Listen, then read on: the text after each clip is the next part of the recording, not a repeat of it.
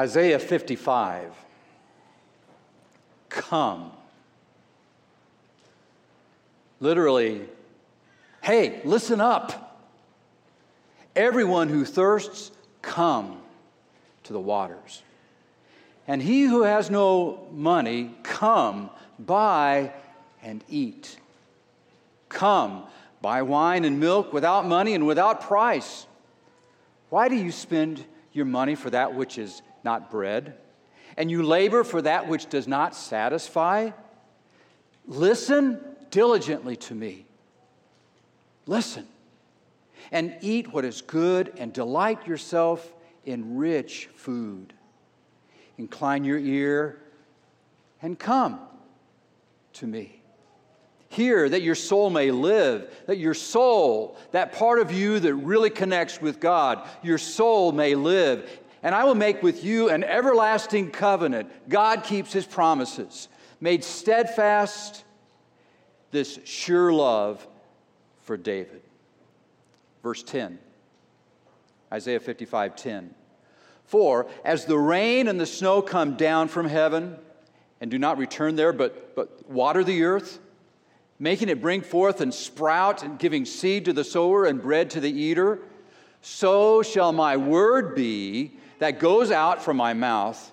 It shall not return to me empty, but it shall accomplish that which I purpose, and shall succeed in the thing for which I sent it.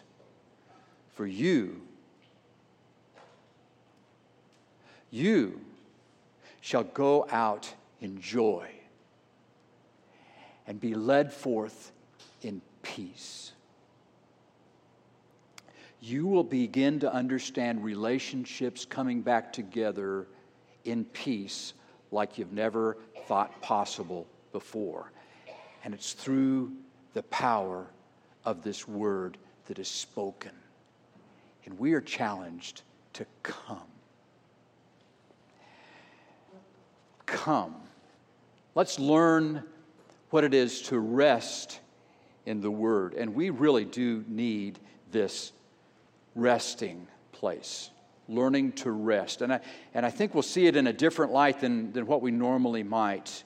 And we really need to have this. This is essential. If we're going to hear anything else the rest of the week, this is foundational that we come to the Word and we're filled, not with everything else that's going on, not with all the other distractions, but we're filled with God and His Word. And if we're ever going to be able to comprehend this idea of stressability that we've addressed, this ability to use the pressures of life that will come and use them in productive ways, if we're ever going to learn this, it's going to start with how we come to the Word. I would really like for us all here to be able to go away from this place this week having so well memorized Matthew 11, 28 through 30, that it just rolls off the tongue. There's no effort to try to remember what it is. So let's take a minute to go back and address this, all right? So we'll start with the reference, we'll say the verses, and then we'll say the reference again. Matthew 11, 28 through 30. Come to me, all who labor and are heavy laden, and I will give you rest. Take my yoke upon you and learn from me, for I am gentle and lowly in heart, and you will find rest for your souls. For my yoke is easy and my burden is light. Matthew 11, 28 through 30. So how many of you already have that memorized, just like that? Got some of you? All right. How many of you memorized it in King James and now you're trying to memorize it in ESV and it's just got you messed up, all right? That's me. How many of you worked on it some today already? Several of you. That's good. All right? Now, did you notice that the word rest showed up 2 times? Did you notice that? Let's go back and look at this again and take note of that. Let's say it out loud again. Matthew 11, 28 through 30. Come to me, all who labor and are heavy laden, and I will give you rest. Take my yoke upon you and learn from me, for I am gentle and lowly in heart, and you will find rest for your soul. For my yoke is easy and my burden is light. Matthew 11, 28 through 30. Did anybody try to paraphrase this today? I'd really like you to try to do that. Once you have it memorized, go ahead and put it into your own words and think through it in ways that make it personal. And in fact, you can make this even as a prayer back to God in your paraphrase.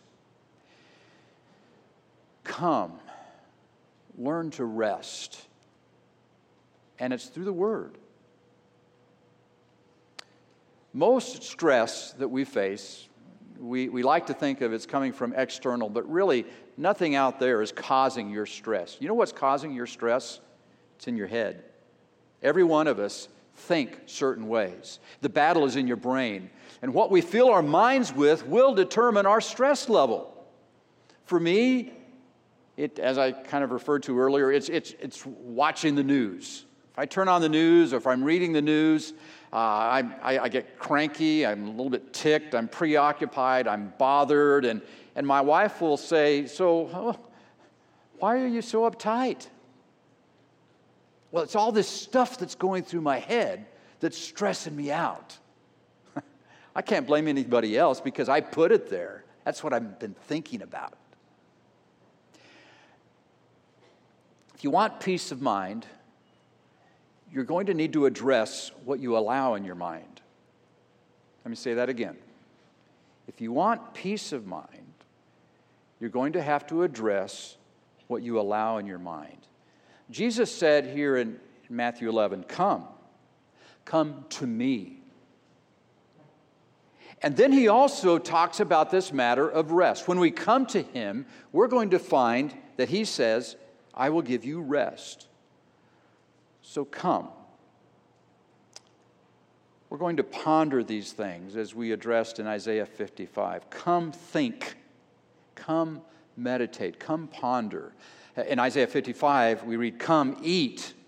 Come chew on these things. And you could say, I will give you rest. You're going to discover rest. You meditate. Meditate. Meditate. Kind of like a cow moos. And he meditates on his food. He chews the cud. He just kind of chomps at it. Doesn't bother to close his mouth. Ladies, any guys here in your family not close their mouth when they're chewing? Does that irritate you? Or is it the other way around? Okay, yeah, you do that. That's just, but no cow ever bothers about that. All they're thinking about, that cow is thinking about the next bite. And I know you've done this. I know you've done this. You're coming up on a fence line where there's a herd of cows that's standing there. Some of them are laying down, and they're just chomping away on their third or fourth address of that supper. Maybe they're starting the first one. They're just grazing. And then others are just kind of chewing on it, and they're on their second helping, and there's a whole different taste they get out of that. And then the third, and they're just concentrating on what they're eating. And you drive by, and you're thinking, I'm going to scare those cows. Have you done this? I know you have. You drive by, and you lay on the horn. Ah!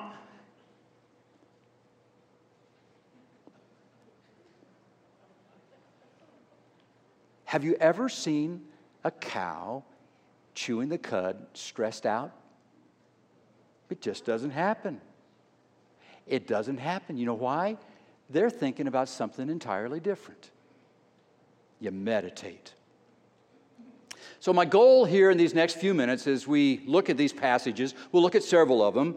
I want to change the way you think about rest and where you find rest and how you get it. For most of us, we think rest is me time, where I get to do what I want to do. And for me, that's I do nothing. I just want to sit on the couch, get a bowl of ice cream, turn on the TV, and veg, and not have to think. I have an empty head. Yeah. You know what happens to me when I veg in front of a TV? I get the TV head. My head is just pounding with boredom. My mom used to say, David, you got TV head. You've been watching too much TV. And that doesn't do me any good. I want us to change our idea of how we find rest, how we get to this place where we find rest for our souls. And a place to go to address that, we've seen it here in Matthew 11 that Jesus says, "Come to me," and he says, "I will give you rest." And this matter of rest is really a big theme in the Bible, and it shows up in Hebrews. If you'll turn to Hebrews chapter 4, Hebrews is addressed to a people that the Old Testament was given to us along the way, all right?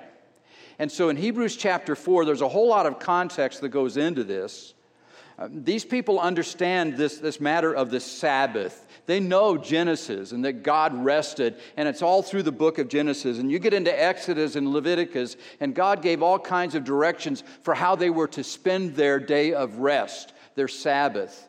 And it wasn't necessarily taking the time off, doing nothing. Really, the rest was a matter of learning to listen to God and then be refreshed for what comes next. So the Sabbath wasn't, let's sit around and do nothing. They were very active, but they were refreshing their souls. They were listening to God. But then here in Hebrews chapter 4, we find that there are people here that don't have rest. And I want to address that for a few minutes, because I think that's where most people live. They don't have rest.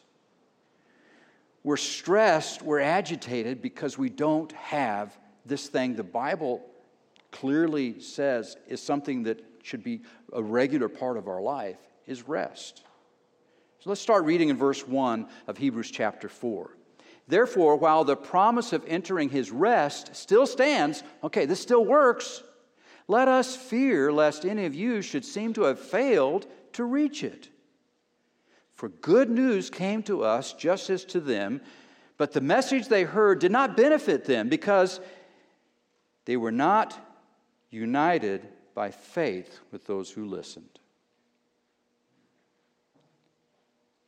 They didn't listen, and they didn't have faith. So here's a reason we don't have rest. They weren't united in faith.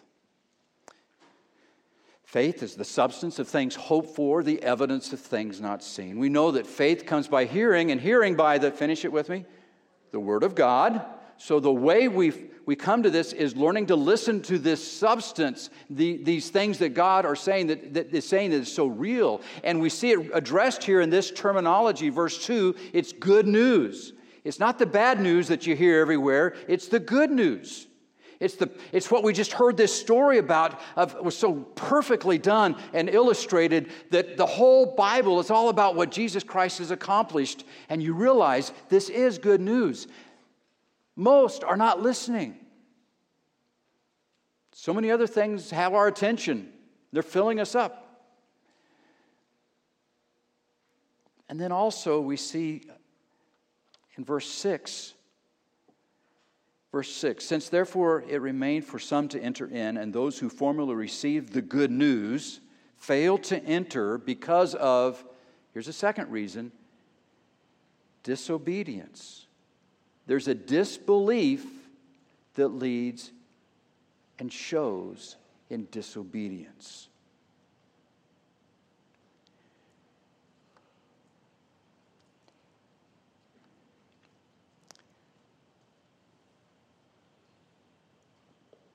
They were not united by faith, and number 2 is a hardened heart.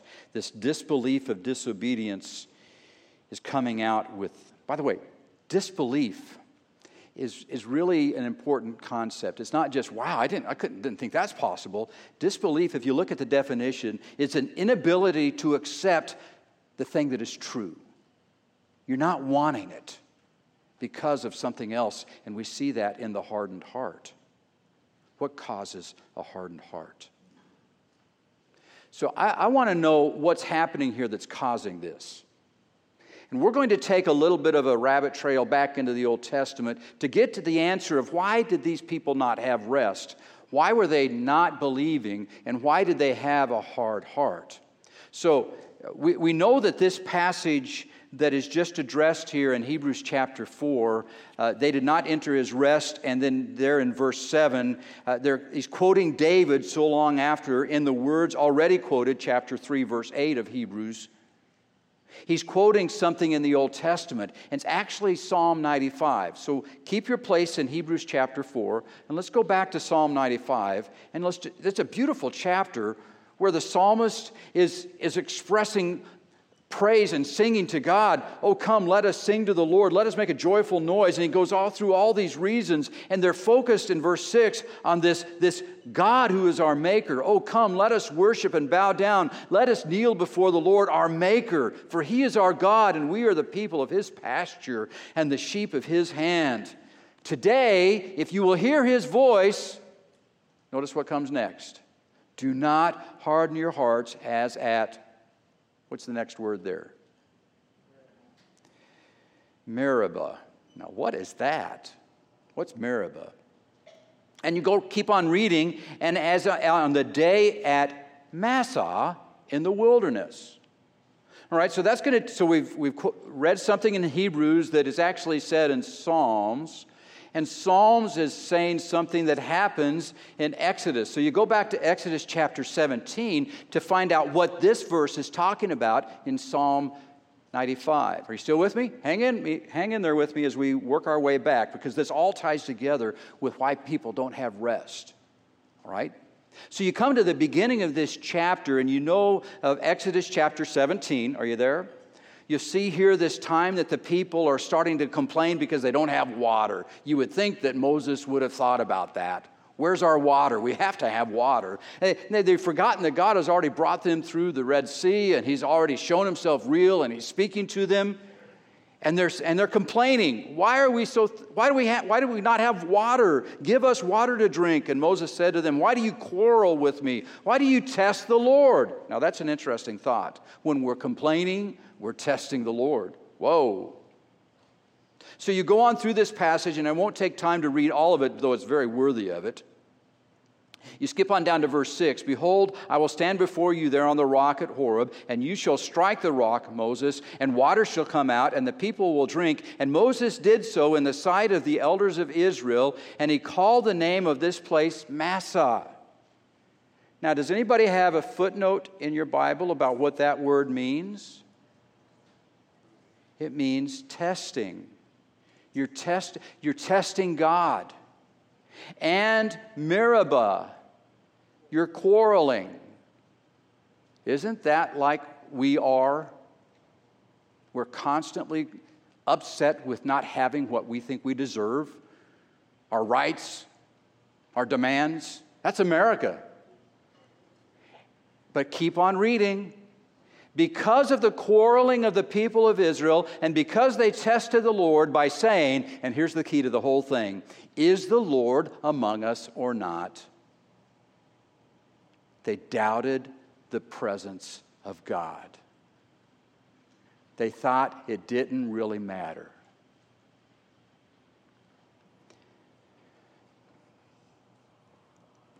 Doubting the presence of the Lord because of your circumstances reveals a person that's going to be very stressed out.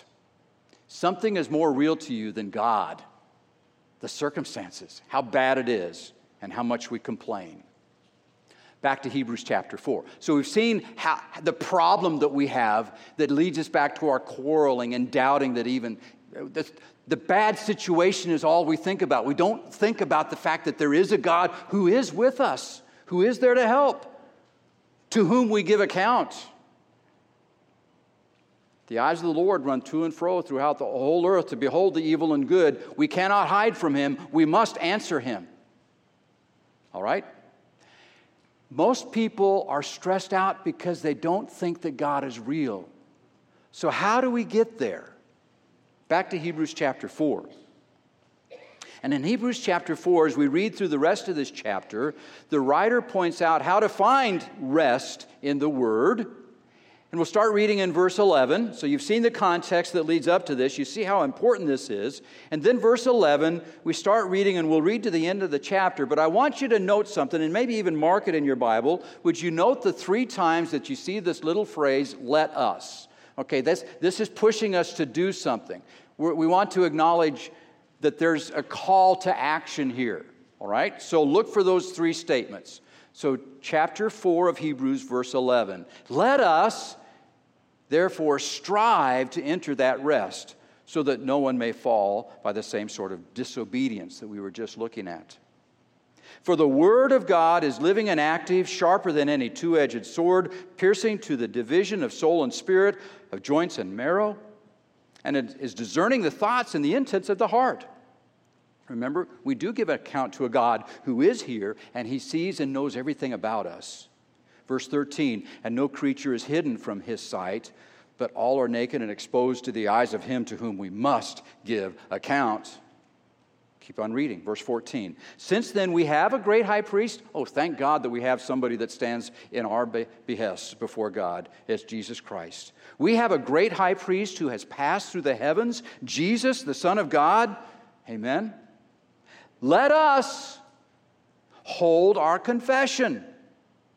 For we do not have a high priest who is unable to sympathize with our weaknesses, but one who in every respect has been tempted as we are, yet without sin. We have an advocate, Jesus Christ, the righteous. And he who is righteous gave us his righteousness and took upon himself our unrighteousness, and he paid the price. He provided atonement so that we don't have to come up with that atonement payment ourselves. Verse 16, let us then with confidence draw near to the throne of grace, that we may receive mercy and find grace to help in time of need. Let's move through these three let us statements. Let us strive to enter. Verse 11. Strive here is a word that is the idea of it's use speed or get toward it, sprint there, exert yourself, run as fast as you can to this place. Get there as quickly as possible. It doesn't come easy. You're going to work up a sweat. You're going to be purposefully trying to get to this place. And where is it? Verse 12. It's in the Word of God. That is quick and powerful and active and sharper than any two-edged sword. This is where you want to run to as fast as you can. Run to the Word. Strive to be there. Put out the exercise to get there. Get there and stay there. And keep on working out in the Word. It's powerful. It's convincing. It's the truth. Number 2, hold fast. Let us hold fast our confession. Verse 14. Continue in this is the idea of holding fast. Lock in. Get the grip and don't let go. So once you're there and you're in the Word and you've run there as fast as you can and you're grabbing a hold of this, you hang on for dear life. This confession where you've come to an agreement with what God is saying. It's the homologeo. You're saying the same thing as God is saying. You come to the place where you're saying, it doesn't matter what I think, what really matters is what God thinks. You think God's thoughts with conviction. So you let us run to the Word, let us hold our convictions. And number 3, with confidence or with boldness, knowing that what I have to do is going to have a good benefit. With confidence and boldness, draw near. How do you do that? Pros echo, to approach, to take steps on purpose to get there. To this throne of, what's the next word? Grace. Now that's a big word. That's a word you want to come to and grasp hold of and love, fall in love with grace. To this throne of grace, this place where you're going to see God's help become very real to you. When you think of grace, obviously you think of salvation, you think of amazing grace, you think of God's riches at Christ's expense. But let me give you a little bit more that's to help you in your growth and understanding grace, because you want to take steps of growth and be bold in these steps of growth as you obey the Lord and as you're drawing near to Him in fellowship. This idea of grace is God's gift of enablement with His Holy Spirit to help you do what you cannot do on your own. That's Romans chapter 8. And when you come before the throne, this throne of grace, You're coming with an attitude of worship before an almighty God who you're in awe of because of who He is, and then you realize that He's giving you a hand to help you there. It's the enablement to grow near to Him, this throne of grace. So, we have this running to the Word, we're hanging on to it, we're keeping it close, and we're coming to Him with confidence. Let us do that. Let us draw near. Let us hold fast. Let us confidently approach the throne of grace. So here are some takeaways. In order to find rest for your soul, it's not just vegging out or going to the beach or hanging out at the lake or going fishing or going hunting. There's nothing wrong with those things, but that's not where we're going to find rest. Where we find rest is running to the Word, is becoming convinced of what the Word is, and then living it. So you dig into the Word, you talk about God and what He wants you to do with His Word, and with confidence, you take the steps to draw near in a close relationship with Jesus Christ. It's His grace. Who are your heroes? Do you have any heroes? Our culture is a hero-worshiping culture. It's crazy in their superhero worship of flawed fakes all over the place. Several people over the years have influenced me greatly, and one of them is really a hero of mine, and it's my father-in-law, and he is 85. Let me tell you why. We call him Papa, but my oldest grandson, who is now 7, when he was 2, kind of on his own, named Papa Grand Happy. That's a great name, and he really lives up to it. Grand Happy. And, well, let me just show you this picture of Grand Happy. I think, can we get there? Let's step ahead. There we go. We got those. Go back. That one right there. All right. That's my Grand Happy. That's my wife's dad. And that is a very typical reality of, he didn't know I was taking that picture. This was just a week or so ago, and that's what we see every time we're at his place. He's at his kitchen table early in the morning. Across the grass is the church that he had the blessing of being able to start back in the 60s with he and 3 other couples and a pastor family, and that, her whole life is revolved around that. But that's my Grand Happy. Look what he's doing. It's a habit that began a long time ago. 7 o'clock in the morning, he and Nanny would open up their big family Bible. Back in the 60s, they had a big family Bible, and they'd get out the daily bread, and he's come to call that the inspired daily bread because it always seems to fit the situation that they need at that moment. And they just started doing that on a regular basis. And then it added a little bit, and it added a little bit more, and doing different things. So now, all these years later, when Papa gets up in the morning, he will turn on the coffee pot. He'll cut up some fruit. I mean, this is just like clockwork. He does this every day. He cuts up the fruit. He brings it over to the table. And then he pulls out his attributes chart. Let me show you that picture next. You probably can't read that very clearly because that's just some scribbles that Papa's put on a piece of paper. Grand Happy. But it's 6 days of the week. Sunday, Monday, Tuesday, Wednesday, Thursday, Friday, Saturday, and I think maybe, I think he's got Sunday on there as well. So he has different things that he's discovered as he's reading his Bible about attributes of God or what his God is like. And as he's reading along, he discovers another one. He has to get another piece in there. And by the way, I want that piece of paper when he goes to heaven. All right, that has all kinds of memories for us. I think I'm going to have to fight some grandkids over that because they want it too. But he's meditating the first thing in the morning on heaven, and there's some reasons for that. And then he thinks on the attributes of God. He just pulls out this piece of paper that he scribbled on, and he just thinks again about, oh, yeah, he does give wisdom. And he does have a hand that's powerful. And he answers prayer. And then notice the PTL next to that. He's seen that happen. And he has a voice. And he loves the church and just all kinds of different things that he's just put on a piece of paper to think about first thing in the morning as he's thinking about God.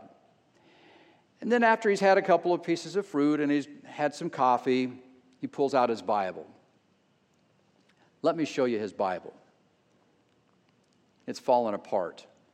Now, there's a story that goes with that Bible. I think it was 12 years ago, Papa's wife, Nanny, Grant Happy's wife, Nanny, developed cancer very quickly and came on very suddenly, and within just a matter of, I think, 4 months, she was in heaven.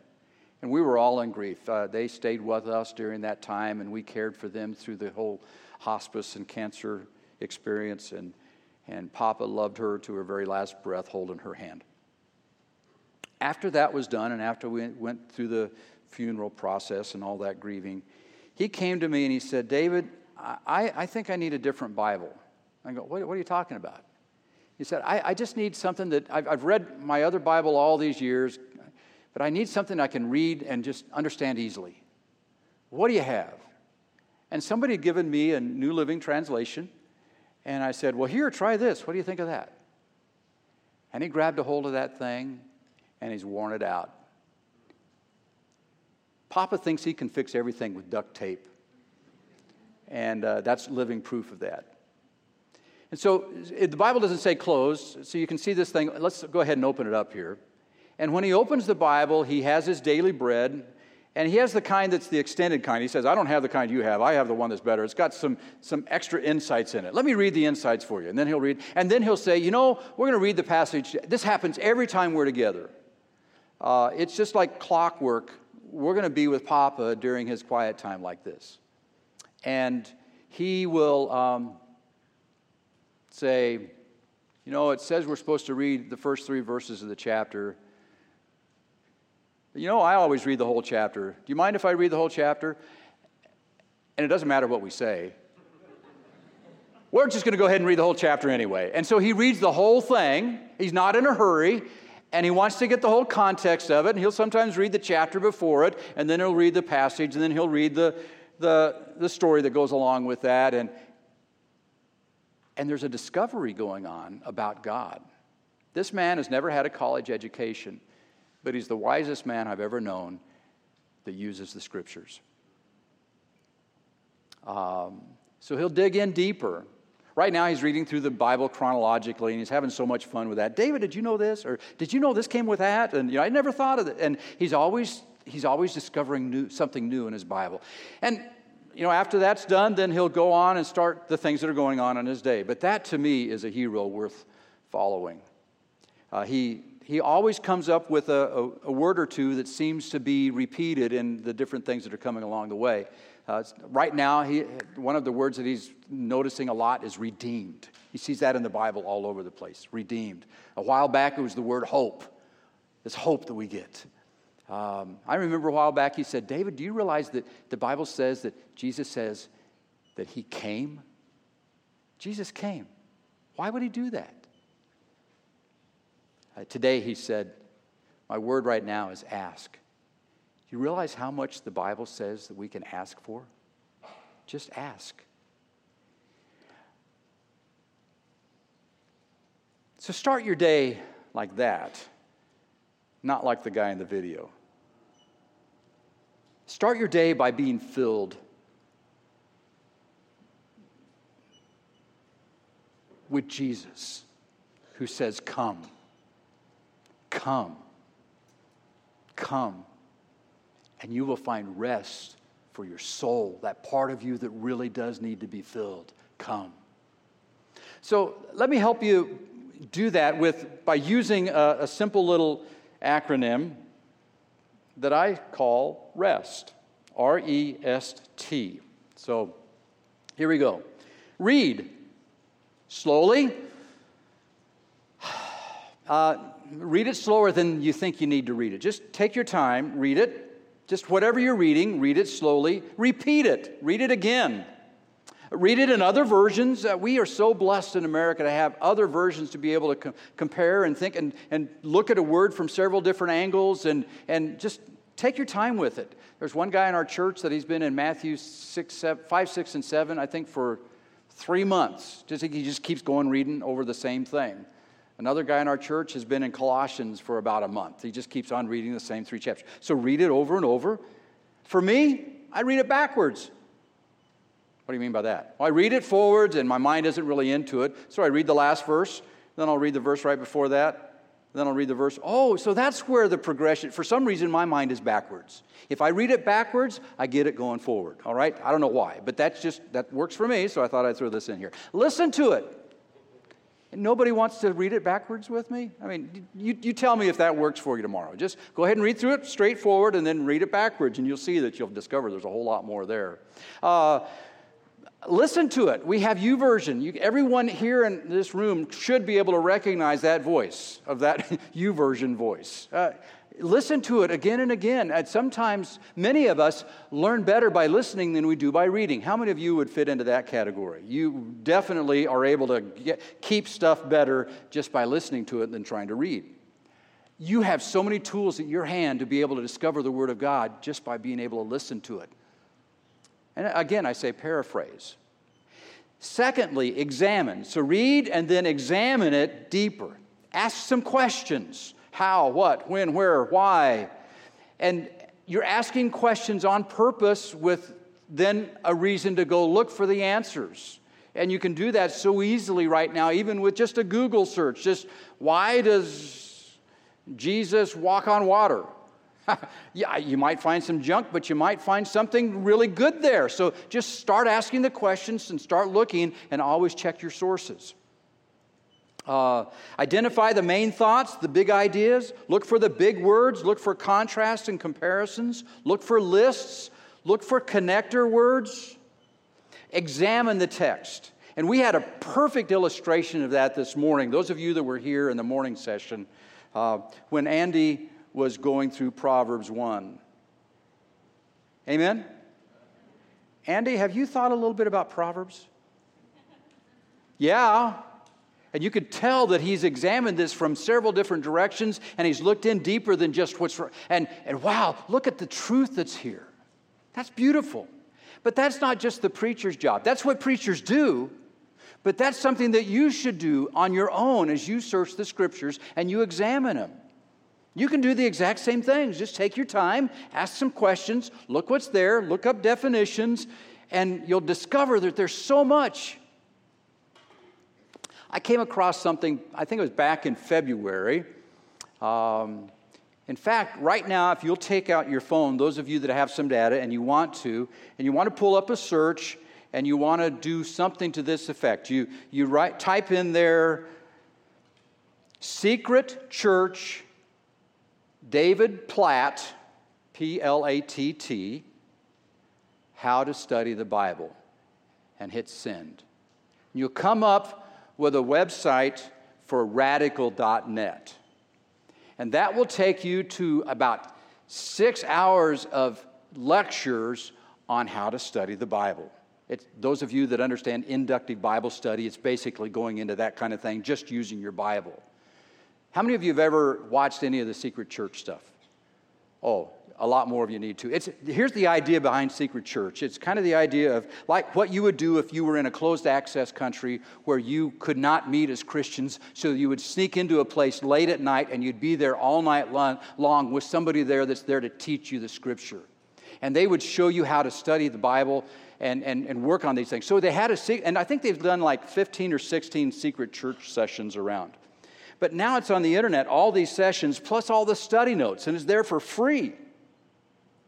I think it's about 6 hours. You don't have to do it all in 6 hours on one night, but that's what they would do. I think they start about 8 o'clock and they go about 4 o'clock in the morning or something like that. And it's a big event every year to go to the Secret Church, and you're really digging into the Scripture or to prayer or some issue like that. But this one takes you into how to examine the Scriptures on your own.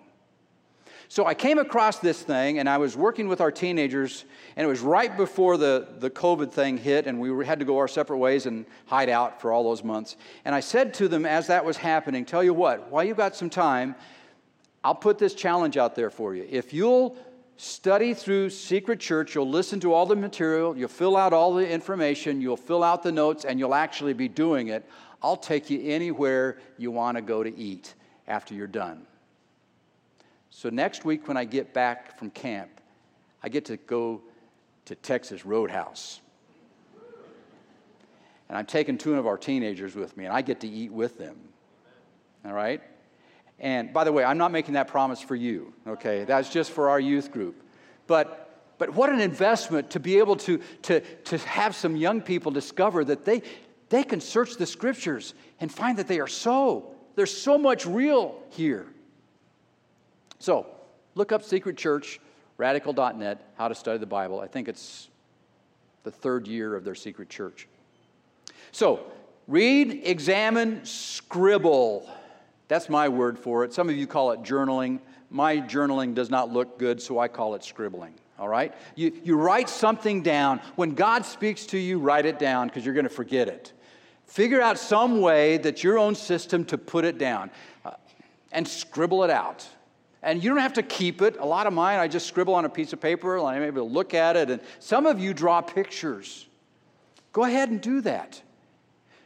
Some of you like to use the keyboard and just type it out. My wife is great with that. And then I get a text of all this stuff that God has given her. And that's another thing, which leads you to the next point. Talk about it. Talk to God, pray the Scripture back to God, and talk to others.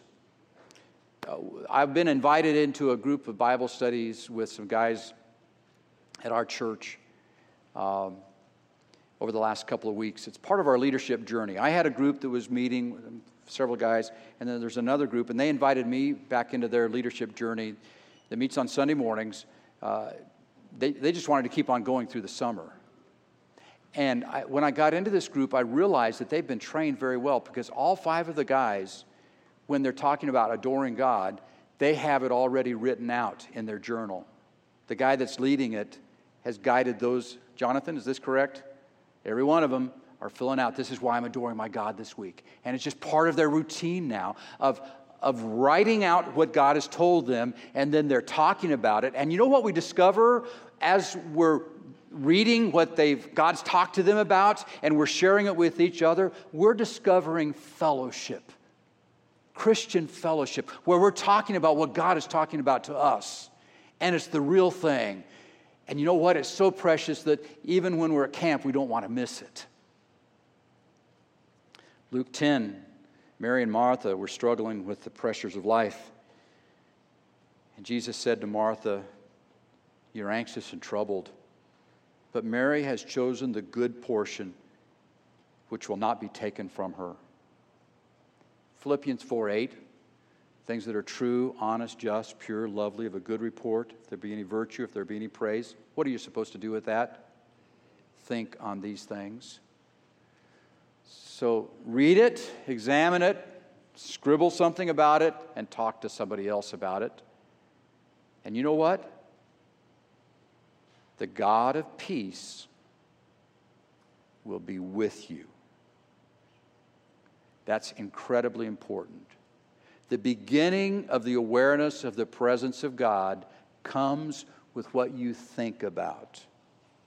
Your meditation on the truth of God's Word opens the door for you to discover the reality of God's presence, which is the key to being able to find rest for your soul.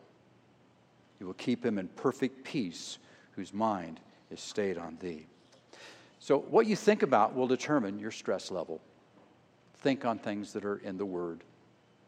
Learn to rest in your relationship with Christ, found in your time in the Word. Make it real, like Grant Happy has discovered. Corrie ten Boom wrote in The Hiding Place, "If you look at the world, you'll be distressed." Anybody want to say amen to that? Look within and you'll be depressed. Our culture is proof of that. But if you look at Christ, you'll be at rest. So I want to invite you to get to the place where you are spending an hour with God every morning. Maybe you can't start with that. Maybe it's 10 or 15 minutes, maybe 5 minutes. Maybe it'll stretch out to 30 minutes. I want to introduce you to some thoughts about prayer tomorrow that if you plan on maybe 10 minutes, you'll discover that you just want to do more. But intentionally turn from the wisdom and the pressures of this world to the calmness of the discovery you find in the Scriptures, the Bible. I've often said, and I still say it today, the hardest decision of your day is to turn from your own way and to simply do this. Open the book. If you get there, the rest of it's easy. Just open the book and listen to God.